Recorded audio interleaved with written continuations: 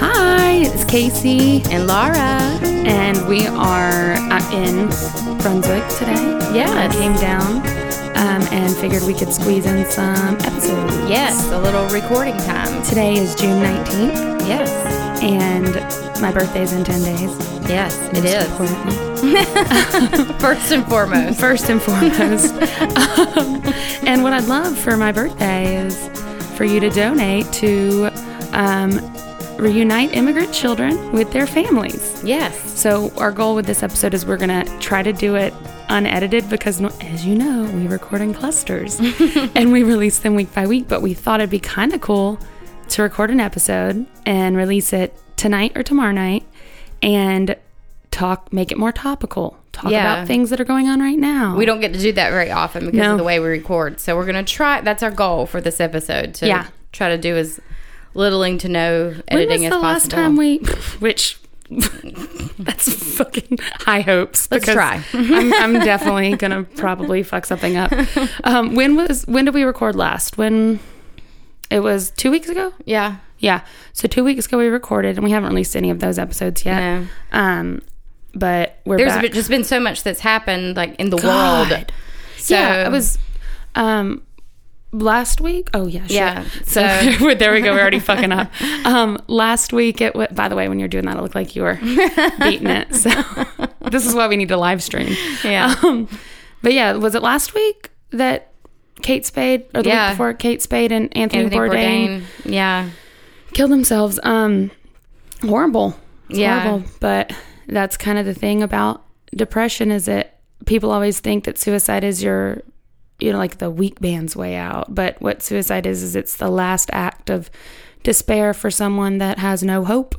Because depression dims the light so much that you can't see the light at the end of the tunnel. And you can't live without hope. No, you can't. And I have another perspective on that as well, because people say that it is, like it's the weak way out or whatever.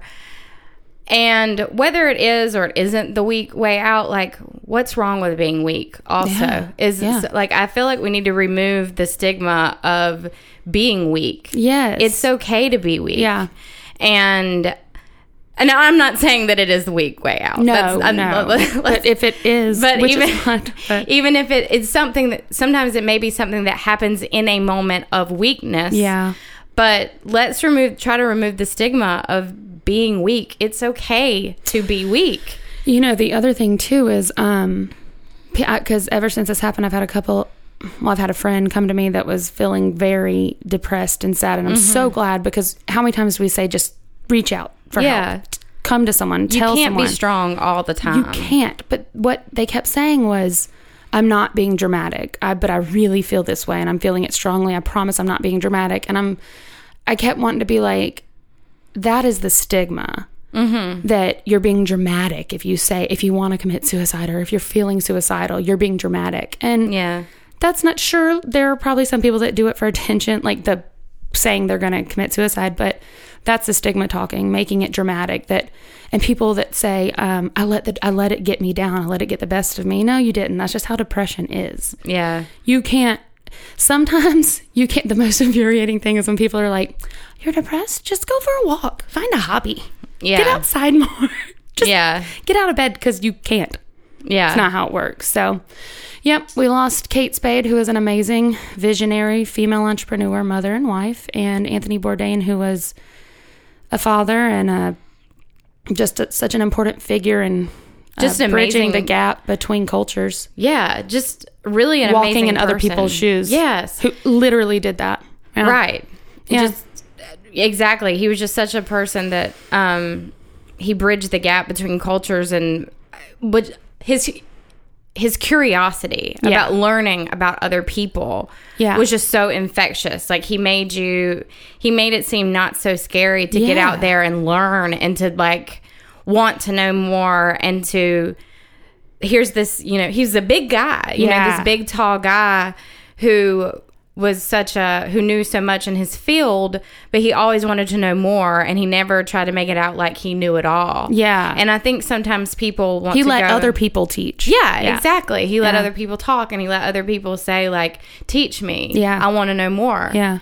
And I think that's an important thing, to go out into this world and to be open and let other people teach you, and be open to new experiences and to learn. To be curious. Absolutely. That was one of the most beautiful tributes when he passed, and he was one of those people that I knew he was important, and I knew that he had a lot of fans, but it was one of those things where it was, oh my gosh, I didn't realize this person was such a fan of Anthony Bourdain. People, all kinds of people were like, no. Yeah. Not Anthony Bourdain, why?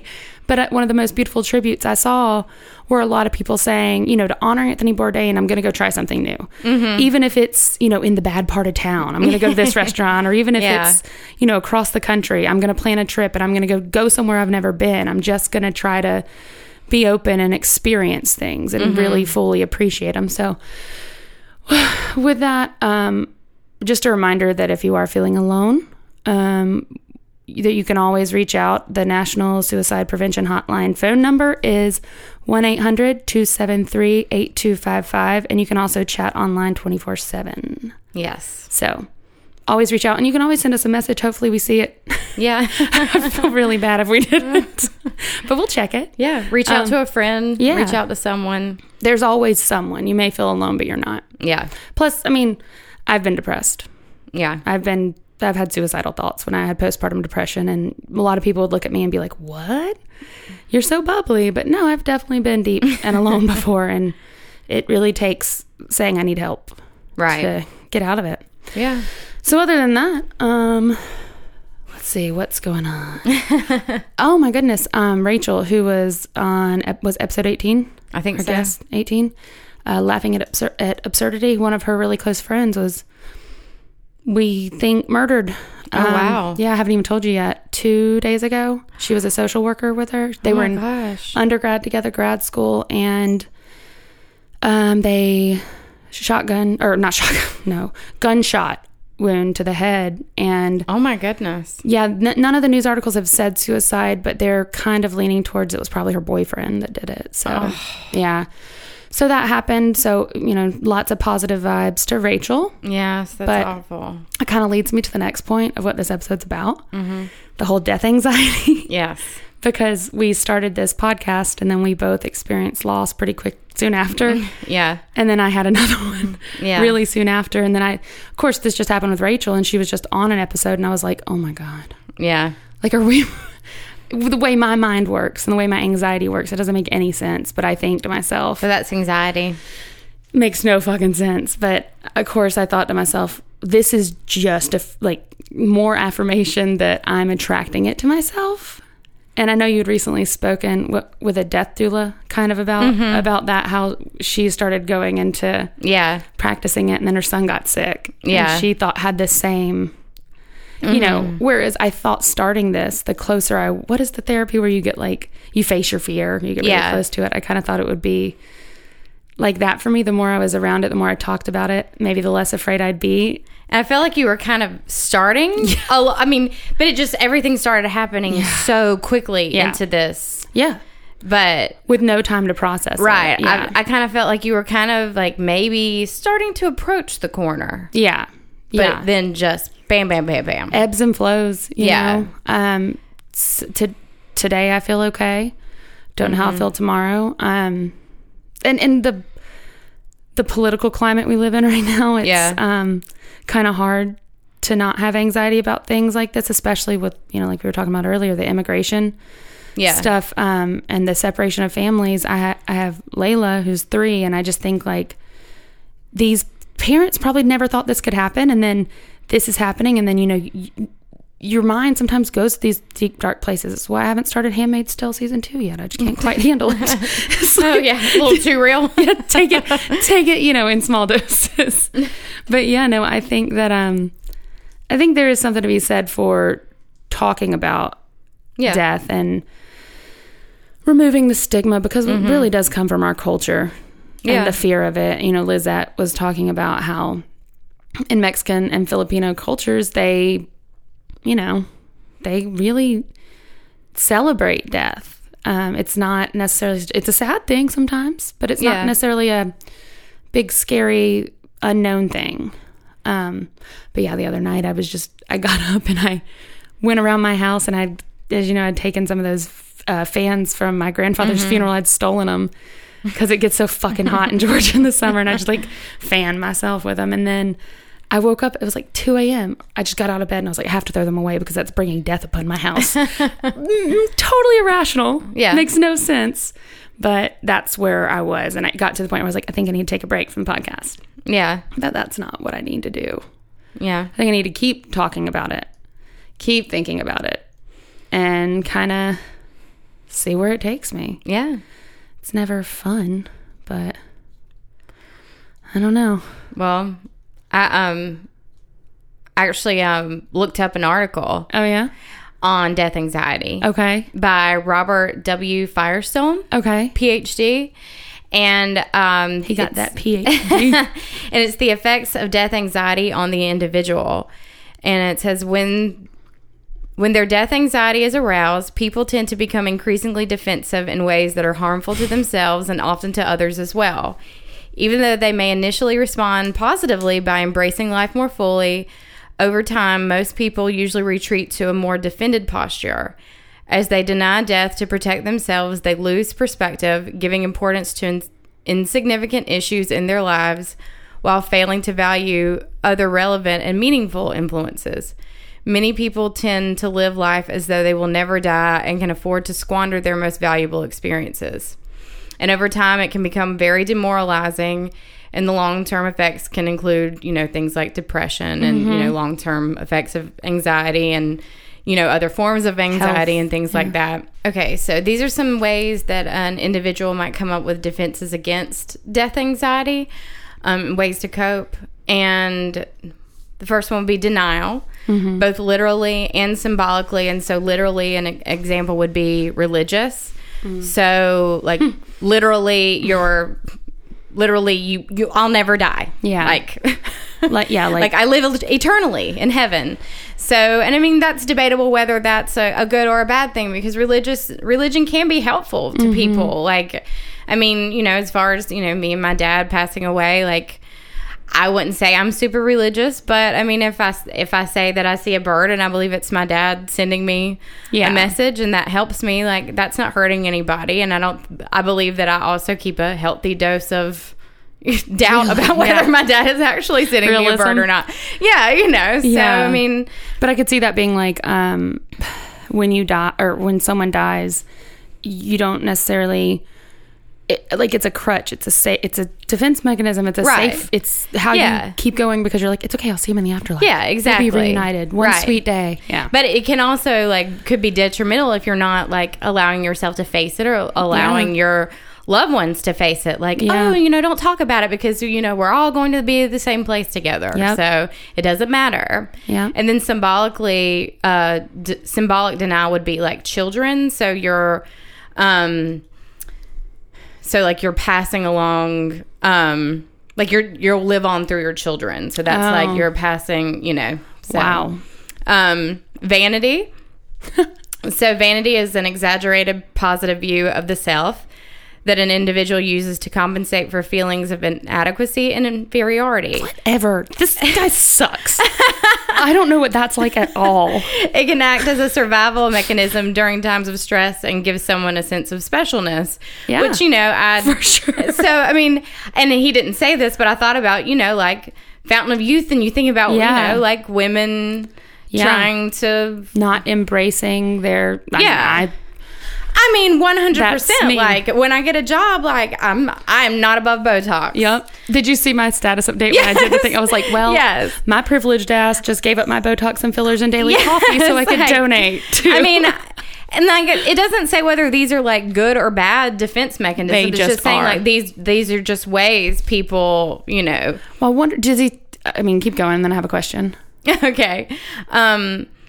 accumulation of power and wealth. So that's sort of a way to distract against, like, if the more powerful I am, the more wealthy I am, I can use them to distract against the fact that I'm going to die one day. I'll be so rich that I can freeze myself and come back. Self-nurturing. So obviously this would be negative, but addictive behavior, substance abuse. So that gives people a feeling of omnipotence and control over their lives. Is it omnipotence? Omnipotence. Yeah. What did I say? Omnipotence. Omnipotence. Omnipotence. Look, we're so smart. I was like, omnipotence. Oh, fuck it. Who knows? No one knows that word. It's omnipotence. Yeah. Preoccupation with pseudo problems. So occupy their minds with melodramas and react dramatically to everyday events with fear, anger, and panic. Because like if you focus on those things, if you like make little things a bigger deal than they really are, then you don't have to focus on those things that are a really big deal. Absolutely. This one I found really interesting because I never thought about it before. But in relation to my death anxiety, or just as a whole? No, this is all. These are all just in relation to as a whole. Yeah, progressive self-denial and micro-suicides. A particularly insidious defense against death anxiety is one that I have termed micro-suicide. The commission of small suicides on a daily basis to achieve mastery over death. The universal tendency in quote-unquote normal individuals to be more or less self-destructive is not due to a death instinct. Rather, it represents a formidable defense against the fear of death. By withdrawing feeling and positive energy from personal pursuits and goal-directed activity, individuals reduce their vulnerability to the anticipated loss of self through death. Ironically, by deadening themselves in advance, people barely notice the transition from living to dying. Wow. So would that be like going, I don't know, like maybe going to the doctor and finding out you're pre-diabetic and not changing your lifestyle and like just drinking more and partying, like eating. I think it would be as simple as like smoking. Yeah. Well, that's kind of where my mind went. Yeah. At first. Or just like making excuses or like, not. Well, yeah. Because it's easy to not face the real issues. Yeah. I mean, like just not doing the things to make yourself make yourself live your best life. Yeah. That's interesting. Micro-suicides. But yeah, I just thought that concept was interesting. Well, yeah. Because it comes from a place of self-disdain. Yeah. Yeah. Like if I just slowly kill myself, I'm transitioning easier into death. And this is all just like theoretical ideas, but I just thought that PhD don't mean shit. And then the other one was addictive couple bonds. Oh God! But even even he said that this was sort of like a gray area. That like there's so much relationships like this could be not necessarily related to death anxiety, right? Like so many different kinds of anxiety, depression, so many so much overflow here, overlapping with different parts of life. But one of the things that invariably impresses me as a clinician is the extent to which people appear to want debilitating conventional forms of safety, security, and togetherness, yet reject genuine closeness with their loved ones. Individuals tend to relive early childhood trauma in their present relationships and at the same time maintain a fantasy that they can somehow escape death by merging with another person. Oh, wow. So, he just is saying he sees a parallel there. Yeah. There. But does he talk about maybe the manifestation of the anxiety, or is that, in a more immediate circumstance? Because I think about myself and like the fans, I give value to like symbols. For instance, we've gotten a lot of really cool fan gifts. And some of the gifts we've gotten are like death symbols. And I'm like, this can't be in my house. I have like a moment of panic. And I know that that's completely ridiculous. Like a sticker of a hearse is not going to make me die. Do you know what I mean? But that's where my anxiety manifests in a way that like doesn't really make any sense. And I'm glad we're talking about it, because I think we haven't covered this enough in the podcast. And I think talking about it and letting people know, like, I'm actually not there yet. And I hope everyone I hope no one has death anxiety, but I know that's not true. Yeah. I know there's a lot of people out there that have death anxiety. Oh, yeah. And I hope that they know that if in past episodes I've sounded a lot more comfortable with it, that, and they're not there yet, then that's okay, because I'm not actually as comfortable with it as I may have come across. Yeah. And it hasn't been till recently that I've kind of had it like come crashing down, where I realize, oh my God, I'm not okay with this. Yeah. I'm not there yet. And I think it kind of took me, it kind of just hit me. Yeah. I didn't know why. It's kind of like these defense mechanisms he's talking about. I was like, I think maybe we should take a break for a little while from the podcast. And you're like, wait, what? And I didn't even realize it. And we had a conversation a couple of days later after I did realize it. And you were like, next time, just tell me, just say it. Yeah. That this is your problem. And I was like, but I didn't know it was my problem until 2 a.m. and I got out of bed and was panicking, and my heart felt like it was going to explode. And I was running around grabbing all these things and putting them in the garage, because for some reason I thought that was going to cause me to die, or I thought I had caused my loved ones to die by talking about funerals and all this stuff. But that it took that happening for me to realize, oh, that's what that's about. Yeah. I'm not processing. Yeah. I haven't sat with my grief. Yeah. I think that's probably part of it too, is you just haven't really had a chance to grieve. Yeah. Because I like to do things like, I have a hard time. I lose someone I love. There's some really shitty things going on. So what do? I book a vacation. Yeah. I make little things that I can look forward to that can take my mind off of it. Mm-hmm. When really I should probably have a couple of days where I just sit and I go, well, this happened and this fucking sucks. Yeah. And just really be sad about it. And then I understand that it's not. Yeah. This shit happens. It would happen whether or not I was doing a podcast about funerals or not. Like, it's gonna happen. Right. So, yeah. But I would really love to have a death doula on. Yeah. To talk I agree. to. That would be just the coolest thing. Oh, I think I had a childbirth doula, and they were a labor doula, and they were fucking amazing. They have suicide doulas. Oh, wow. Did you know that? And no. They have no, sorry, take that back. I didn't mean we were talking about suicide. Abortion doulas. So if you have an abortion or a miscarriage, they have doulas that help you through that. They have doulas that will go with you to your abortion, just kind of help you process all this stuff. And I think that's kind of what, when you have a baby, your doula is there to get you through a very hard part. You're stuck between a rock and a hard place. The rock being pregnant forever, and the hard place being having the baby. So they get you through that moment. And I think, and it is a traumatic experience for a woman, just like an abortion is, but in a totally different realm. Yeah. So it's a loss, it's the grief. And I think it's cool to have, I'd love to have a death doula on. Just to kind of talk to me about their own personal experiences with death and how they have been able to get so close to it. And, well, it's funny. In the article, he actually says, which I thought this was interesting, because there is no ultimate solution as methods for coping with death anxiety. Because there is no ultimate solution to the conundrum of death. When existential fears surface, people would ideally take time to face the reality of their mortality, identify and express the accompanying emotions of fear, sadness, and anger, and find a way to communicate their attitudes and thoughts with others. So in other words, it's saying, talk about it. Yeah. And that's, yeah. And my associates and I suggest that talking about death anxiety with a friend or colleague while allowing a free flow of feelings can be especially helpful.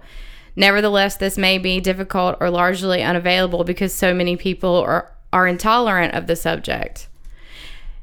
It is possible to address the issue in psychology or philosophy courses. So, and then also, back with the relationship thing, it also goes on to say that, like, being in a healthy relationship can also really help people who have death anxiety. Yeah.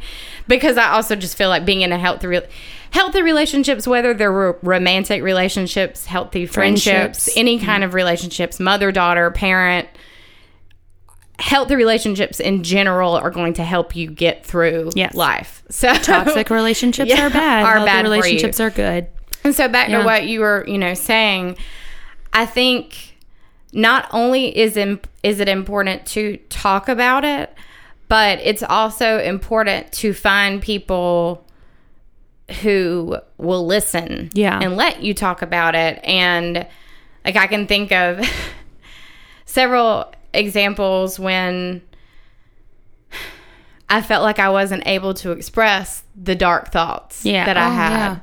And, you have people tell you, oh, you can't feel that way. Yeah. You can't feel that way. And I've said before that I don't have a lot of death anxiety, but one form of death anxiety that I do have, and one thing that I've held off, I'm 33 years old. I don't have children. And one thing I've said before, one reason I haven't had children is I have this fear of losing a child. Yeah. And I have anxiety about the thought of losing a child. Or what about your child losing you because you went through that? Yeah, exactly. Yeah. Or losing my husband, or if I lose a child and it tears me and my husband apart after I lose a child, and so then I lose my child and my husband. Yeah. Or I lose my husband and then I have to raise a child by myself. So there's all kinds of loss surrounding that idea. And so I'm like, I know this. Yeah. This is maybe one of the first times in my life where I've ever felt settled and content and joy just where I am without having to have any of that circling around in my head. So why do I have to push myself to a new level when I'm, for the first time in a really long time, I'm fine. Yeah. Yeah. And so, but whenever I've tried to voice that to people before, they're like, well, you can't think that way. Yeah. Look, isn't it nice to just think that you can't think that way and you can just stop your brain? And well, thanks for telling me. I didn't realize. You should just get outside more and find a hobby. Yeah. That's what you should do. Oh, thank you for that thought. Oh, I didn't think about that. I just won't think like that. Jeez. That is such a novel concept. And maybe I have a kid and those thoughts just all go away. I don't know. Well, let me personally. Every person is different. Yes, every person is different. Personally, my death anxiety got way worse once I had Layla. Sure. I mean, way worse. And we've talked about it before that if I died today, she wouldn't have a lot of memories of me. And to me, that is the most devastating thing because she's all I've thought about for, since I got pregnant. Yeah. And I've made a point and we have such a special bond. What does that do to a kid? Yeah. To lose a mother? This is, again, triggers in society, the whole immigration, separation of families. It's triggering to me because I can put myself in their shoes and imagine and be empathetic. Right. And I know that if I were separated from my daughter for 60 days without being prepared for it, without knowing this was going to happen and not knowing if she was taken care of, and her not knowing that I was being taken care of, not being able to communicate with her, it'd be devastating. And that is her just not knowing what the fuck is going on at all. These kids are so young. So for me, I'm like, I can't even begin to imagine what they're going through, but I can definitely, empathize. And it's very upsetting to think about. And so that kind of stuff doesn't help my death anxiety because this is shit that shouldn't be happening. Hard to believe it is happening in America. And it's very fucking real. What's sad to me is it's not even that hard to me to believe that it's going on in America. I know. McCarthyism was a thing. We've been doing this shit for years. Yeah. But this to me puts McCarthyism to shame because these are children. Yeah. These are young. And I know that we did it in, McCarthy with the Japanese, internment camps. I know we did it to children too, but this is just, to me, maybe it's because I'm not learning about it in a history book and it's happening right here, right now, that it just feels like just it's an atrocity. It's an American atrocity. And I thought we were better than that. I'd hoped we were better than that. You like to think we learn. No, God, no. No, definitely not. So, but yeah, that's the other night I laid in bed and I just was reading all these articles and it's all I could think about. And so then I started thinking about losing her and then what if she lost me? And so it just, while there is probably a good level of there's like probably a healthy balance between being informed and throwing yourself into it and just being completely surrounded and like, overcome with it. When my anxiety starts to go, I have to take it all in. And this just kind of occurred to me, like along with the whole, because I'm not trying to belittle any of these issues or your issues whatsoever. Sorry. But it was talking about I hope you'll understand what I'm trying to say with this. I'm going to punch you. I'm going to knock you out. The melodramas it was talking about. I'm not trying to say that this is an insignificant thing whatsoever, but do you think maybe because I don't feel like you necessarily harp on insignificant things, but maybe you harp on big things that are outside of your control. I think that I'm an empath. Yes, you are definitely an empath. Such a high level. Yes. I get physical. I mean, I remember when one of the examples I always go to explain how I'm an empath and how, yes, it can be nice, but it can also be so detrimental to my health. Right. Is when I was in 9th grade and 9/11 happened. And all I could do was sit there and watch the news. And I ended up in the hospital because I got so sick. Yeah. And it was all anxiety and stress related illnesses. I was having a shit ton of gastrointestinal problems. They thought I had a twisted intestine. They thought I had some blockage. And it was literally just my stress because I sat there and I watched the interviews. I watched bodies fall from buildings. I watched it so closely. Yeah. So, that very well could have been one of the most significant parts of, well, for so many of people it was, but for me personally, one of the most significant parts of me developing my death anxiety. Right. Because these people were just going to work. These people had families. There were so many people that had no choice. They had no choice but to jump from a building. That's the only control they had. That or burn to death.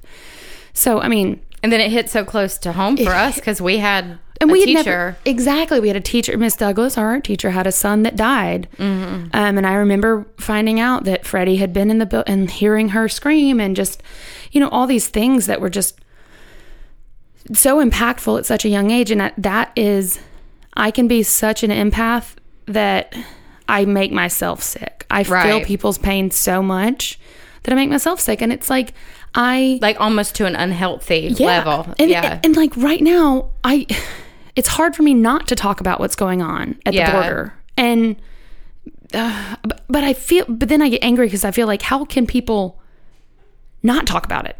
Yeah. Like people need to be talking about it. But then also like it can get to a point where, okay, Casey, we know, like we donated. I mean, what else can we do? We feel so helpless. Like stop talking about it. But I go back and forth, and I know that I probably drive people crazy. But when I feel affected like that, and it triggers so many other emotions, I like hyper focus on it. Yeah. So I guess that's kind of what he's saying. I don't think that's exactly what he's saying, but I'm wondering if maybe that's sort of like a like your own coping mechanism, sort of in a way, like you maybe cope with your anxiety. Yeah. Like, which is so not healthy, but right. Yeah. You maybe project your own narrative in a way. Oh, and I think that I get mad at people that don't care as much as me. Yeah. Because I'm like, what is wrong with you? Like, yeah. How do you not, like, how do you sleep? Yeah. How are you okay not talking about this and telling people and raising awareness and being upset and, admitting that, if you voted this one way, that maybe you were wrong. Yeah. That this doesn't match the religion you say you follow. Like, I get really angry at people, and I think it's not healthy for me. Yeah. Like, I should just drop it. Like, they're not going to realize that they're wrong. Right. And they are. They're wrong. Yes. Like, they are on the wrong side of history. Yeah. And it is what it is. Like, yeah. Right. I mean, I agree with you. Yeah. But I'm killing myself. You're not helping anyone or yourself by operating at a level that's so unhealthy. You're not helping your daughter. You're not helping you. You're not helping anyone. Well, and two, when I get so affected by these situations and it's triggering my death anxiety and this, that, and the other, and my separation anxiety and fear and all this stuff, it's hard to have progress because I'm not an effective communicator, because I get so impassioned that I can't have a healthy dialogue. And some people you're not going to have any productive dialogue with because they are just crazy and they're either dumb, ignorant and dumb, willingly don't want to admit that they're wrong, or just complete hypocrites. So some people you're just never going to change. Yeah. And you have to push those people aside. But then there's some people that are uneducated and maybe want to be educated about this.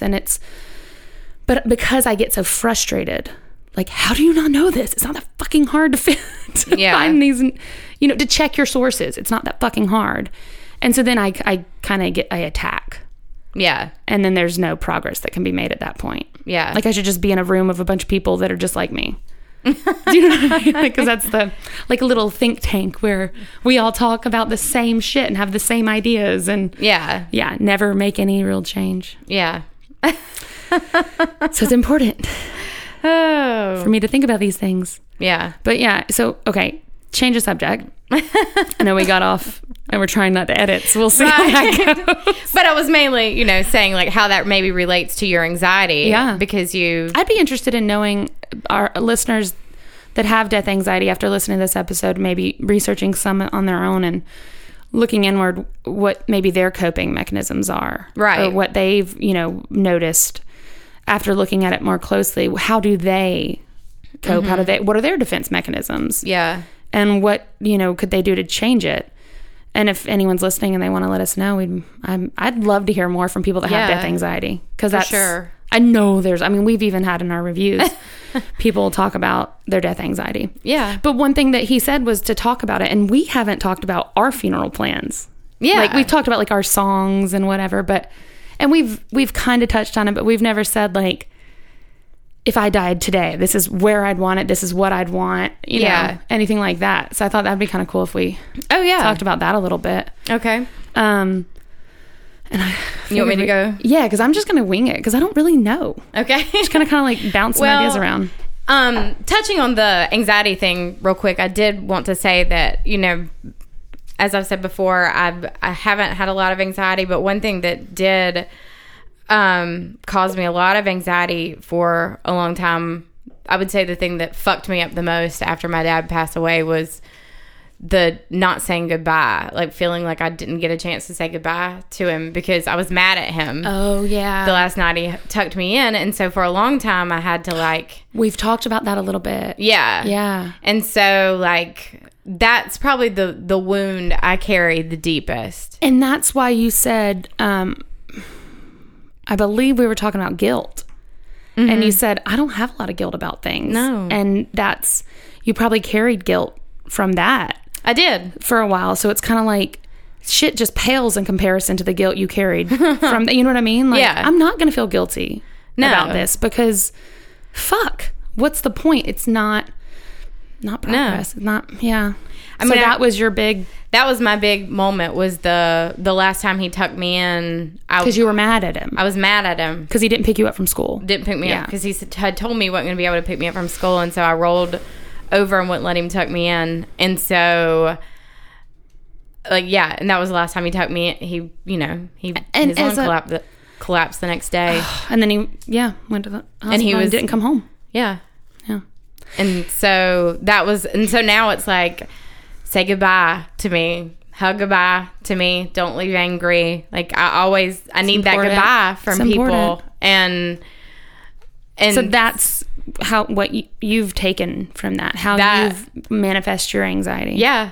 Is that, and sometimes still, I know it's been a while. You don't fly much because your husband has anxiety about flying. But I fly a good deal. I found, I guess you do. By myself.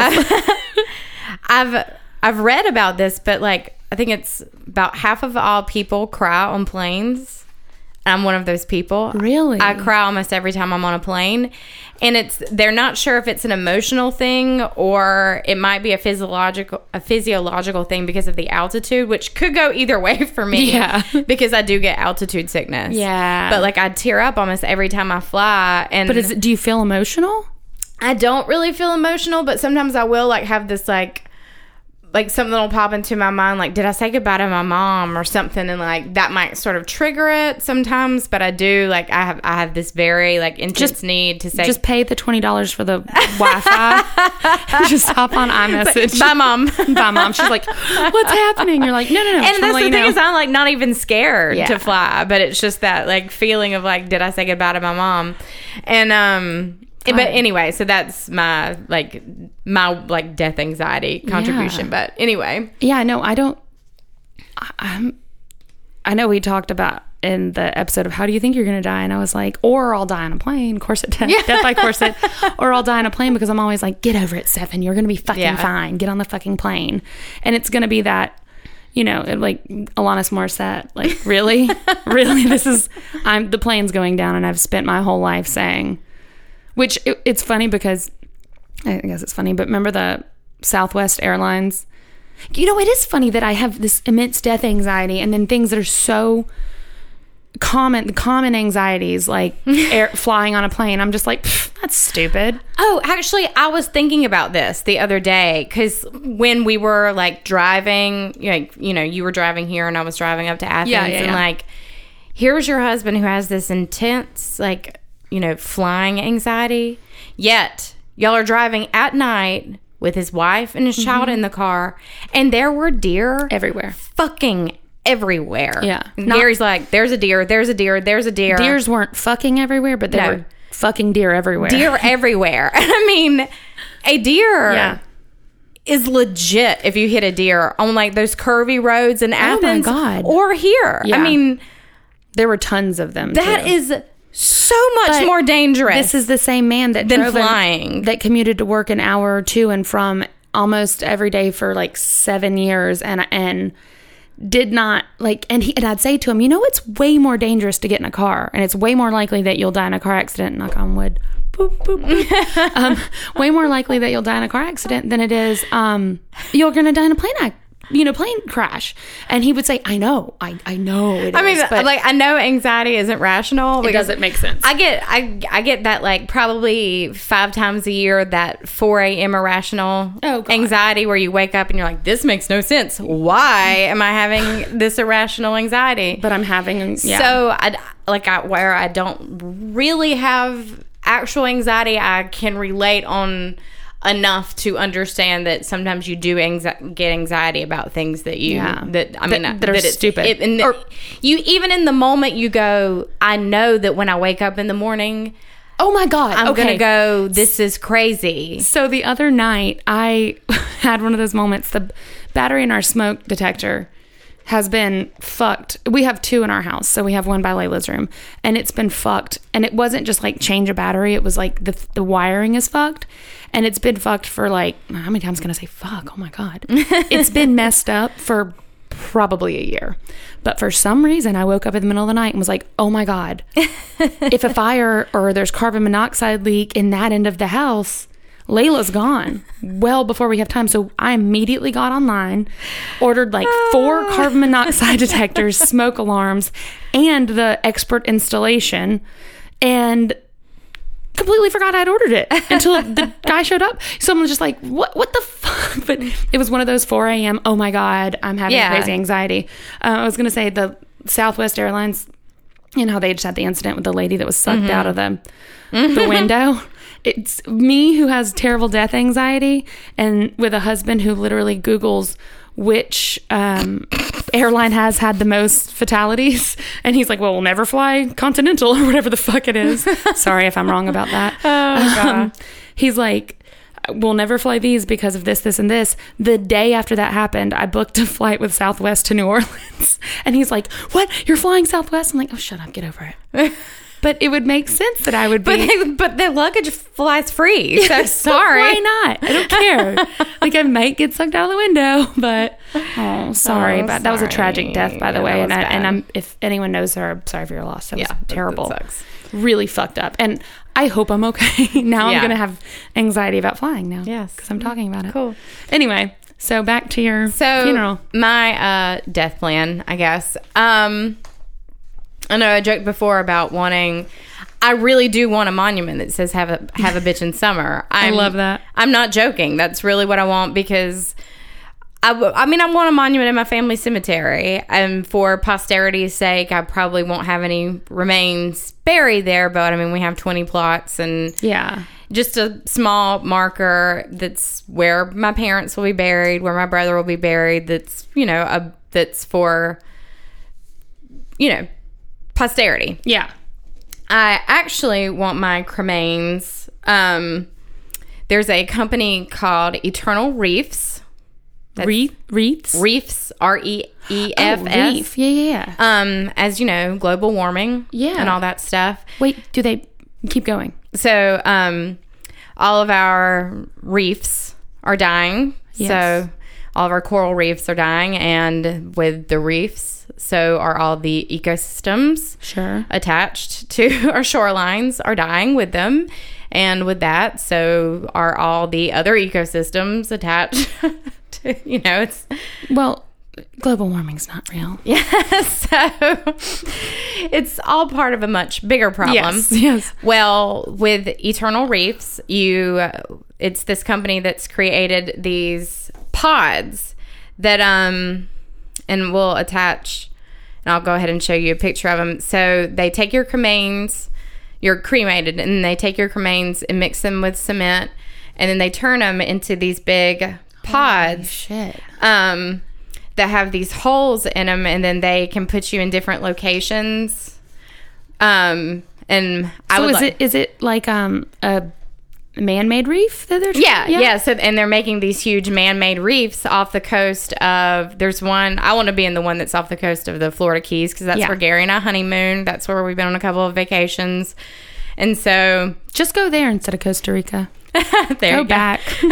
So that, and then they even and they do this whole ceremony where your loved ones go out on the boat and they set your reef, awesome. And so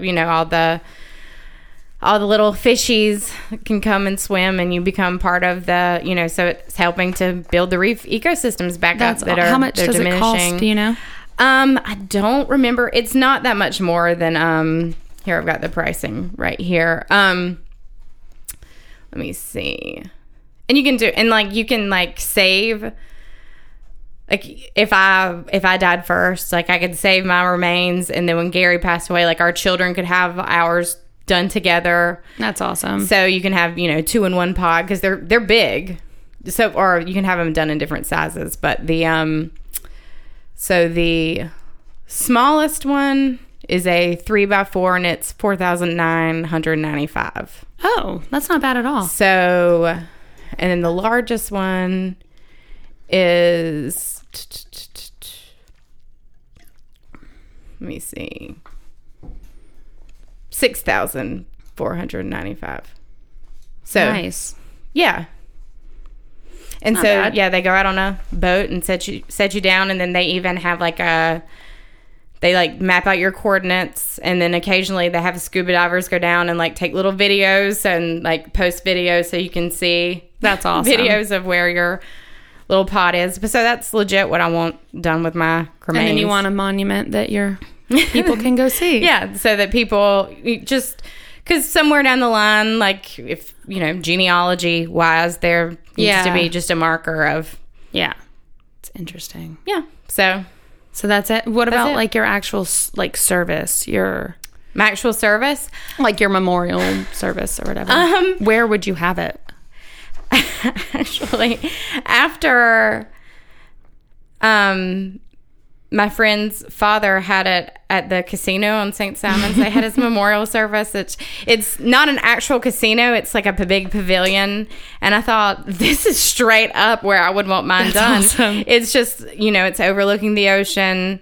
It's sort of an indoor-outdoor facility. I've been to a couple of weddings there. But I thought, this is really nice. So something like that's indoor-outdoor, overlooking the water. Yeah. Have some music playing. That's awesome.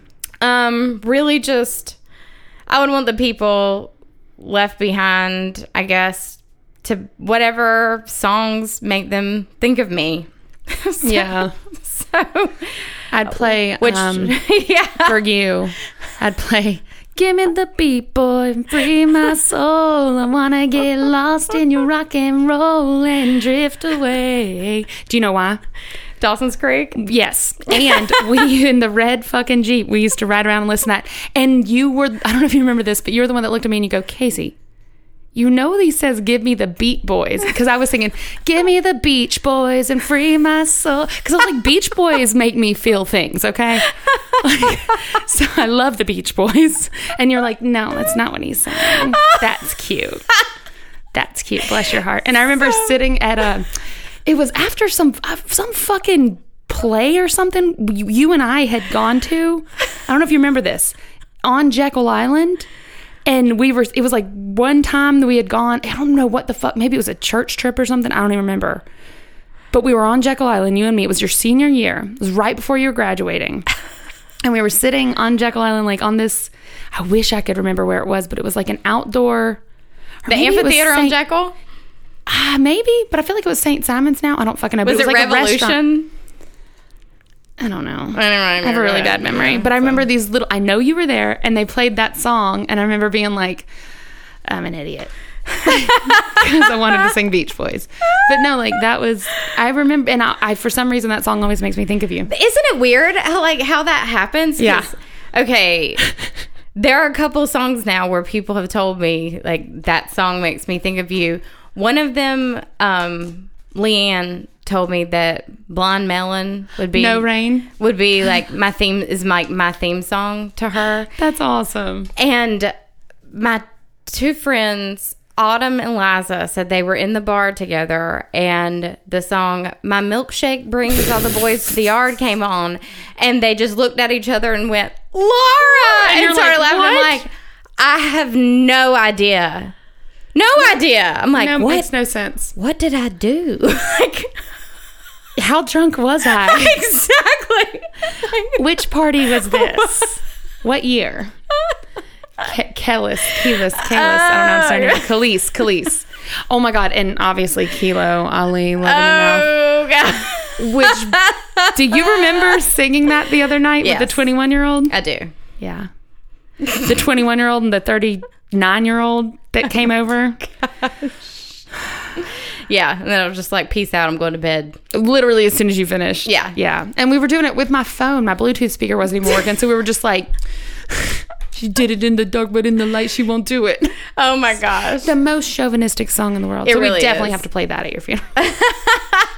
Okay, Casey. So what is your funeral plan? You know, it's funny because this is the first time I've actually even thought about it. Like, yeah. I know we've talked about it before, but I think obviously depending on how I die, I do want to have a viewing. Mm-hmm.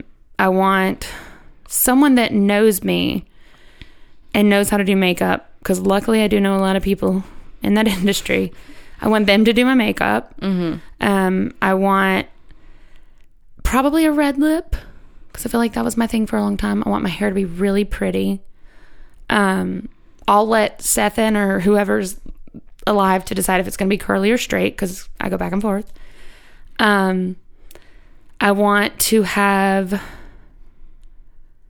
you know, I was like, I want to be in like a beautiful sequin gown, but then I'm like, I'm not very comfortable to be buried in, or, you know, like whatever, but I don't fucking care because I'm going to be cremated. Yeah. But that's where my mind went. I want to have like a beautiful, like badass, like red carpet sequin gown, probably gold sequins. I want like the Badgley Mishka dress I wore to the wedding in New York City. Mm-hmm. So beautiful. Maybe that exact one. I want it to be expensive. I want part of my funeral money to go to the dress I'm wearing.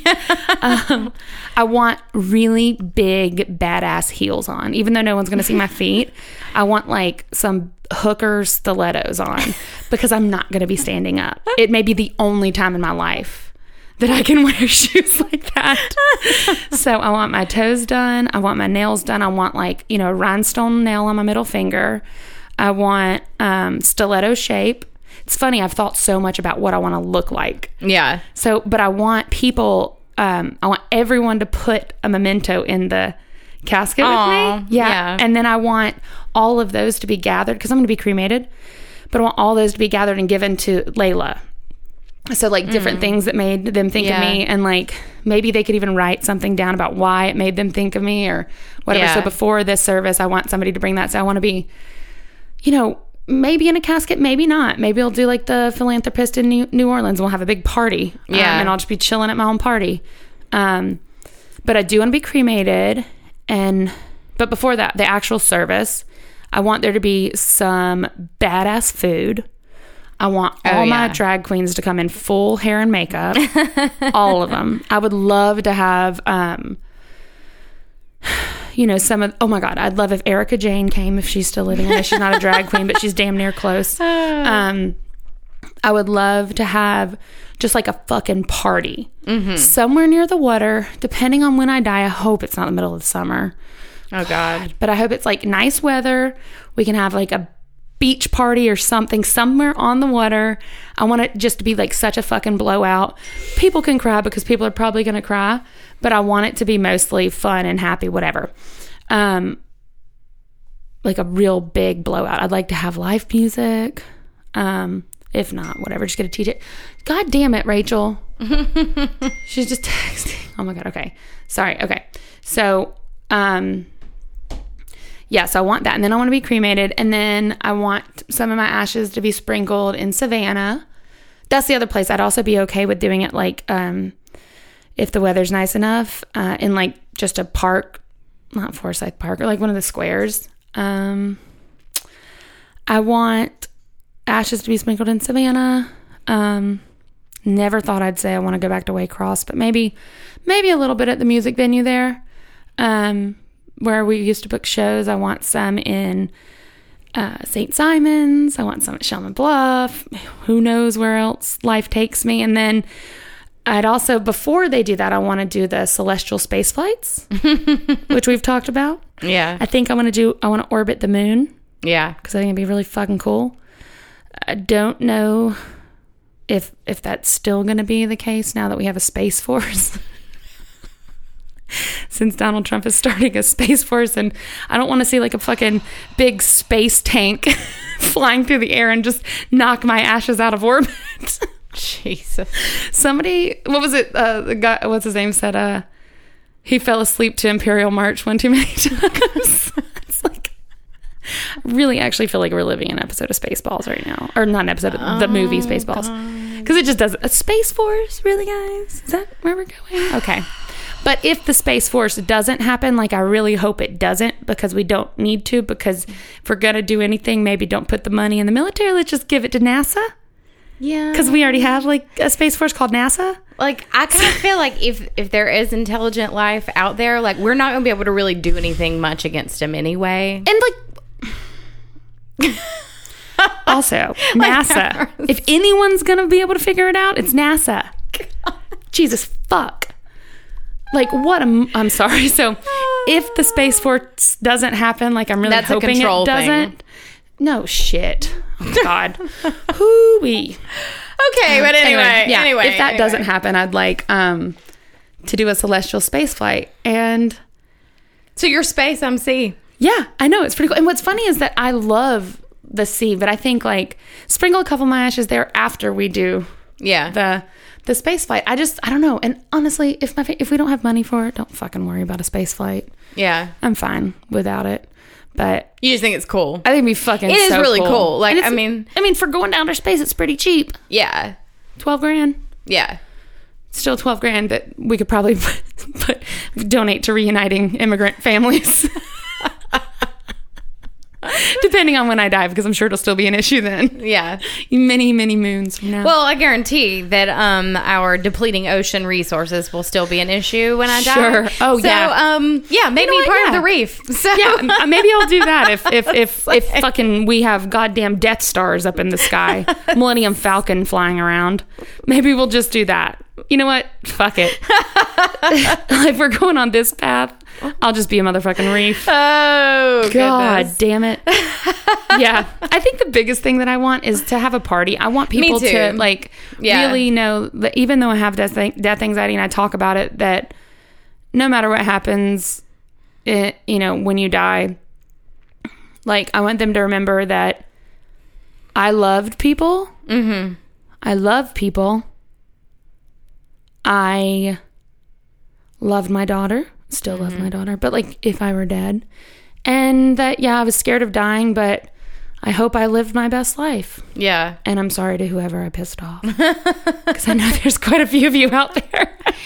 And, you know, like, you saying that about the weather, it made me think, like, because I want to be cremated, I'm kind of cool with the idea of, like, waiting until it is a good time of year. Like, maybe even if it's a couple of months, like, after I die. Kind of like Lizette was saying, like, like, maybe, and, so maybe that's what we do, like on the year anniversary. We put this shit into practice. We say, like, come back together and have a party. Yeah, like, wait until, like, it's a really cool time of year when you've had a chance to, like, sit with your grief and mourn a little bit, come back, have a party, bring some really good food, have some really good music. Yeah. Like, wait until you've had time to process when you're kind of over that period of feeling like you got to wear black. Wait until you've had time to go out and find a kick-ass outfit. That's the... When you didn't have time to just, like, you didn't have to just go to the mall and pick out a shitty black dress. Yeah. That you know, wait until you had time to, like, go and find a kick-ass pair of shoes you really wanted. Because that's what it's really about. Like, your memorial service, like, yes, it's about you, but it's also about the people that are left behind. It's about remembering you. And how for them. They remember you. Yeah, I think that's the other thing is wear black if you want to, if that's what you're comfortable in. Yeah. Wear fucking a full sequin gown. I want to have people, I want to have like people in fucking yoga pants and a tank top. Yeah. And messy hair coming from yoga class. I want to have my drag queens dressed to the nines. I want to have people dressed like they're going to the fucking Oscars, the Grammys, what the fuck ever. And then I want to have people, God damn it, quit texting me. And then I want to have people that are just themselves, be comfortable. Yeah. If you're more comfortable when you're fucking decked the fuck out, do it. I want a potato cooked any way you can think to cook a potato. Yes, all the ways. All the ways. Fried. Boiled. Smothered in cheese. Mm-hmm. Any kind of potato cooked. Butter. Yeah. Yeah. Because that is my ultimate comfort food. Yeah. Smother a potato in any kind of cheese. I want to have it on the beach, and I want to have people parasailing with my ashes in their arm. Woo! Like, they just take the urn, and they're like, yeah! And the drunker they get, the more likely it is that they spill it into the ocean. And I'm just like, that's cool. And I know I've said this in episodes before, but, like, one thing to me, a way to cope with death anxiety is to plan your funeral. Yeah. I think it really helps is, even if it's not a serious way to you, but just... you know, plan it. Yeah. Think about it. Like, take that first step of, like, putting a pen to paper and writing down a funeral plan. It doesn't have to be the ultimate plan. Yeah. But just, it's therapeutic to sit there and think about it. Yeah, it is. And it might make you freak the fuck out the first time you do it. But guess what? You did it. Yeah. And it didn't make you die. It didn't make anything happen. Yeah. True. Just do it. Yeah. No, I like it. I mean... And even if, you know, if you think about a way, like Marla, her idea of, you know... being eaten by wolves? You know, like figuring out a way to give back. Yeah. Yeah, if you can think out of a way to give back, that might be a way, if you're the kind of person that likes to give back. Yeah. It might help you. Yeah. I don't know. I think I would want, like... in lieu of flowers, like a big fucking donation in my name to a charity. And for me, like, my monument, like, have a bitch in summer. I love the idea of people, like, 300 years from now going into my family and seeing it being like what the fuck? Like, somebody's there to, like, mourn, and they're there for a funeral, and they're so makes them upset, laugh. and they're just like, what? I do like that. Have a bitch in summer. Hell yeah. I mean, you know, I love the idea of, like, having the last laugh. Yeah, no, I like that a lot. Yeah. Or and, like, putting your good into the universe. Yeah. I have to think more about that, but I would want something like that out there. Yeah. Because that's a good idea. I like that a lot. I'm not crying. Huh. Looky there. And I'm still alive. Yay. I feel like we did a good thing. Oh my God. Well, somehow. To wrap it up, is there anything else you want to say? I mean, I know you've had some anxiety lately, but have you been feeling a little bit better? Yeah, like I said, ebbs and flows. It comes, it goes. The thing that, oddly enough, that helps me with my anxiety is knowing that I can't control it. And I think by knowing that I can't control it, I know that I'm not attracting this to myself. Yeah. Like, I'm not going to allow, I just did the thing that I said people do that it's not their fault, but I'm going to try really hard to, when I have those thoughts, to stop them, delay them, and say, look, this isn't how it works, and try to convince myself, because for some reason, the one thing that brings me comfort is knowing that it is going to happen. Yeah. That I can't control, that, like, I'm going to die one day. Yeah. I don't know how, and the not knowing is scary, but I don't want to know. Right. Like, I just hope it's when I'm really old. But yeah. If not, then, whatever. You can't I mean, take solace in that is how most people go. Yeah. Yeah.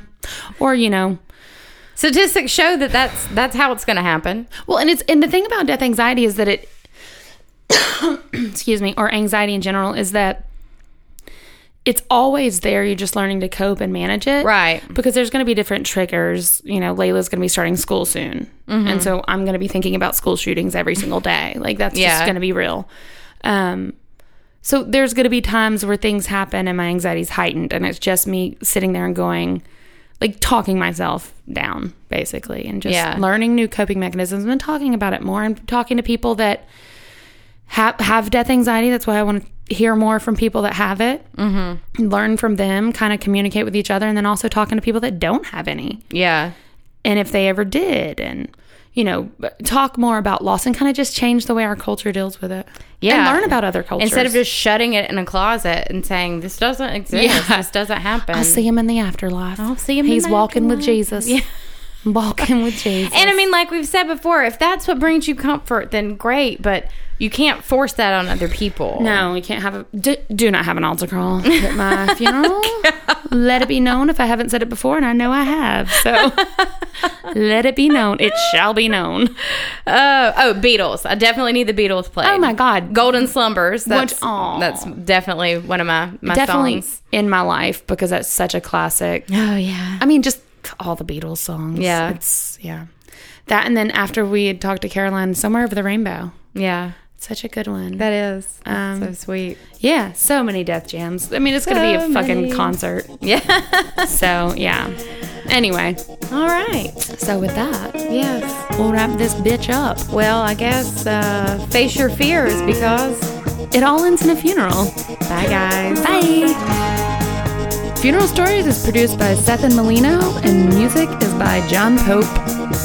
Check out our website and blog by going to www.funeralstories.com. And follow us on Facebook and Twitter at Funeral Stories, and on Instagram at funeral_stories.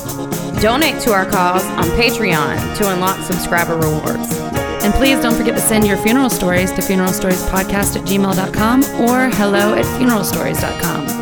Rate, review, and subscribe on Apple iTunes, and listen on your preferred podcasting service. Thanks, guys. Bye.